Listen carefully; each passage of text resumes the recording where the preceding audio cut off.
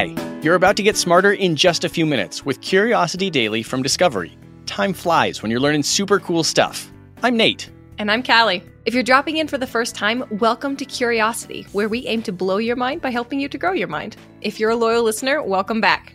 Today, you'll learn about how doctors may have accidentally confirmed that our lives do flash before our eyes just before death, the scientists aiming to legitimize art and music therapy as treatment for mental trauma, and how scientists are pulling diamonds out of thin air, essentially. Without further ado, let's satisfy some curiosity. That light is bright. Don't walk towards it, Nate! Callie, I'm not dying. You're shining a flashlight in my face. Well, what if I told you scientists might have an idea of what you would see if you were dying? We have an answer to the greatest unknown question? We're getting closer. Doctors recently captured the first images of a dying brain when a patient suffered a heart attack during an EEG. What they saw is raising questions about what it means to die and could give us insights into what our final living moments will feel like. Okay, Callie, that's cool if not a tad dark. But how do you get an EEG of a dying patient? We can't exactly predict death, can we? Let me set the stage. An 87-year-old male went to a Vancouver hospital after getting a brain bleed from a fall. Doctors operated to deal with the bleed, but 2 days later, the patient started having seizures. To get a better sense of what was going on in the brain, doctors administered an EEG. An EEG, or electroencephalogram, is when they put tiny metal discs connected to wires all over your head to pick up your brainwaves. I'd love to get a look inside that knowledgeable head of yours, Nate. Unfortunately, the man had a heart attack during the procedure and had signed a DNR, or do not resuscitate, which asked doctors to not intervene in such an event. The doctors didn't, and the man died shortly thereafter. And if they didn't interfere, that means the EEG was running during the entire end-of-life episode. Oh, wow.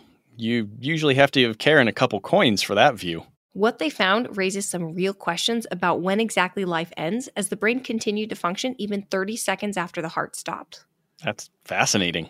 In the final moments, the doctors observed brainwaves, including high-frequency gamma oscillations that we usually see in healthy patients as they do intense cognitive tasks like concentrating, dreaming, or even recalling memories. Memories like parts of his life coming back to the surface? Maybe, but it's hard to tell with this patient. He had epilepsy, which can alter gamma waves, was on medication to help with the seizures, and we had no baseline of his healthy brain. It's a laundry list of things that could alter his brain activity in those last few seconds. But if this image of a dying brain was so, let's say, blurry, can we rely on what they saw? Well, doctors had the same concern, so they held off on publishing anything about this event until they could find a similar case. But we rarely have this sort of dark luck to study a brain as it dies. In fact, we still have just one. Without other proof, it feels more like ghost hunters than science, right? Well, the doctors did find a parallel study. It just didn't happen in humans. It happened in rats. Was this from the lab of Dr. Charles E. Cheese? No, this study didn't come with a ball pit and cheese pizza. Researchers looked at the brain of healthy rats as they died. They reported seeing brainwaves until 30 seconds after the heartbeat stopped, strikingly similar to what happened to the Vancouver patient. So we might have the same dying process as rats? I guess we all are the same in death. The findings have led some researchers to think that this sort of memory recall might be a universal experience for dying mammals. Our lives, and those of dying cats, dogs, and even dolphins, could flash before our eyes in the final moments. I find that oddly comforting. Me too. Once they found the similar study, the doctors published their information on the dying man's EEG in hopes that this might be the impetus for further research. While we can't predict death, if I knew I was getting close, I'd love for them to study my brain, try to capture the final moment. Same here. Still, scientists aren't sure what exactly the brain is doing, but something very powerful seems to be happening. In the last moments of our life, our brain is working hard, and it seems to be associated with memory. I hope they're good memories. Many of the doctors involved say that's what they're choosing to believe. Belief and science, living and dying. It's kind of like seeing the spiritual and scientific meet. It's why so many of us got into science, to study the unknowns. And for the first time in history, answering this question might not be the last discovery we make. Nate, I want to talk to you about something near and dear to my heart. Oh, okay. Well, hit me with it. Well, before you get too excited, it's important to say that this is emerging stuff. There aren't many studies to back it up, and that's actually kind of what the story is about. An initiative that hopes to apply scientific rigor to promising anecdotal evidence that arts therapy can help with serious brain conditions. Arts therapy? Now I see why you're so excited. Yes, it's at the cross-section of neuroscience and arts, in my sweet spot. Obviously, we host the science podcast, but what our listeners might not know is that we are also both sculptors. Yes. So, this has really piqued my interest. The folks at this initiative even think that maybe there's an entire field of neurosciences emerging here, studying how the brain and art interact. I could absolutely see that. Arts are a part of every culture ever discovered.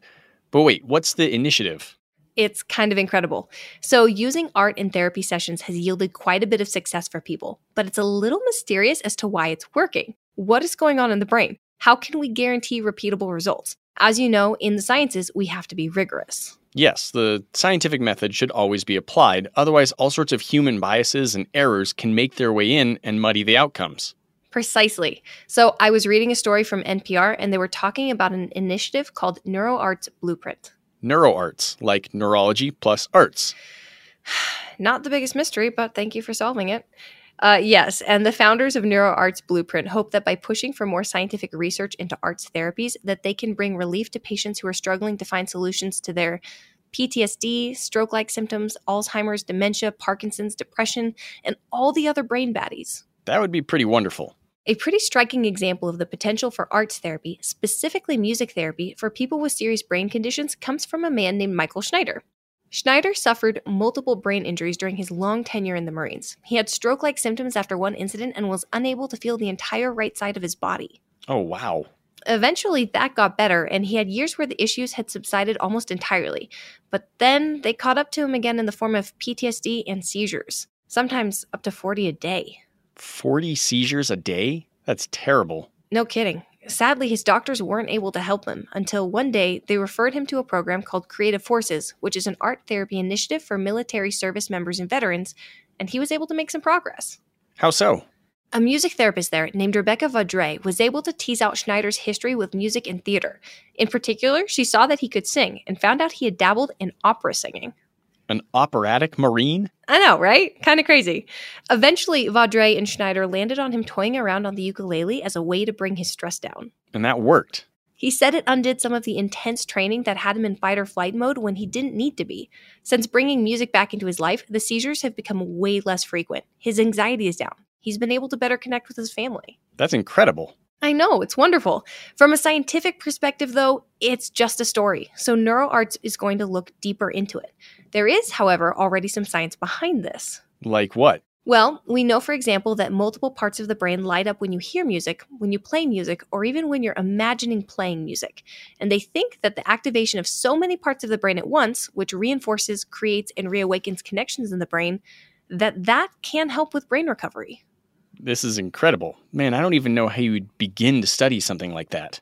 Advanced brain imaging. Thanks to things like fMRIs, which help show which parts of your brain are working in a given moment, they should be able to get a concrete picture of the changes in the brain before, after, and even during arts therapy. Right. Brain imaging provides hard data.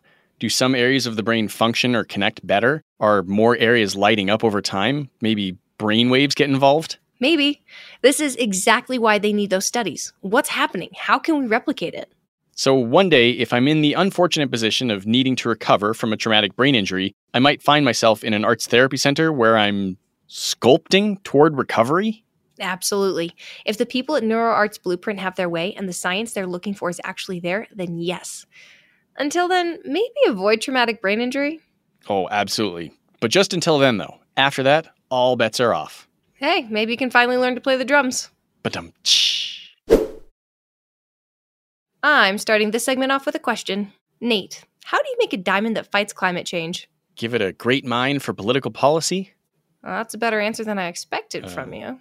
Okay. The answer lies in how you get the carbon to make the diamond. Make a diamond? I thought you get diamonds from the ground, like in caves. That's historically been the most common way we get diamonds, but due to human rights concerns around diamond mining, lots of places have begun popping up, making what are called lab-grown diamonds. They make those by... No, I know. They pay Superman to crush lumps of coal into diamonds. Nate, do you think Superman is real? Don't... Of course he's real, but that's not how. I get it. He's busy saving the citizens of Metropolis. Uh-huh, of course. So, since they don't have Superman, sometimes they mimic the real heat and pressure that makes a natural diamond. Or they use a process that involves breaking down carbon gases like methane. broken down enough, and they can manipulate the carbon so it attaches in thin layers to tiny pre-existing diamond seed. Would be easier to have Superman do it. Obviously. So how does any of this fight climate change? Great question. The answer is multifold. Of course, because we're talking about diamonds, you must mean multifaceted. I can't believe I missed that one. To quote famous co-host Hoda Kotb, a co-host's job is to pick up the other co-host when they fall while co-hosting. I don't know if she said that, but I'm sure she felt that way. Okay, so the first big step in making a diamond that fights climate change is all about the energy you use in the diamond making process. That needs to be clean. Solar, nuclear, wind, whatever. Yeah, that's a given. It should be. Then the next piece is about the carbon you're using for the diamond itself. Right, like you were talking about at the beginning. You really distracted me when you brought up Superman.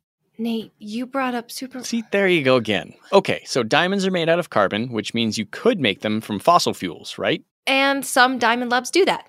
But there's one diamond startup called Aether Diamonds that has an idea to do something different. In 2018, they founded their company on the mission of using atmospheric carbon to create sustainable diamonds, the first of their kind. Oh, wow. So they pull carbon from the atmosphere and make it into diamonds?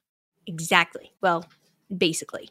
They actually buy their carbon from a company called Climeworks. Climeworks pulls the carbon out of the air and sells or stores it. Sometimes they'll do it for companies who want to reduce their overall carbon footprint. But Aether makes diamonds. Plus, they have some interesting secondary goals. Namely, they hope that by selling a high-end product that's made from carbon, that they can support carbon-negative technologies like direct air capture, which is what Climeworks does. Wait, how does that support the technology? Well, the hard truth is that money is the driver of a lot of innovation. If not explicitly enforced by policy, these new technologies need to be profitable for them to survive. So, while removing carbon from the air is a good thing for humanity, the development of the processes to do so could die without significant investment. And the profitable business model that includes the technology will keep those methods alive and developing for years to come. So it's kind of a combo profit and non-profit business.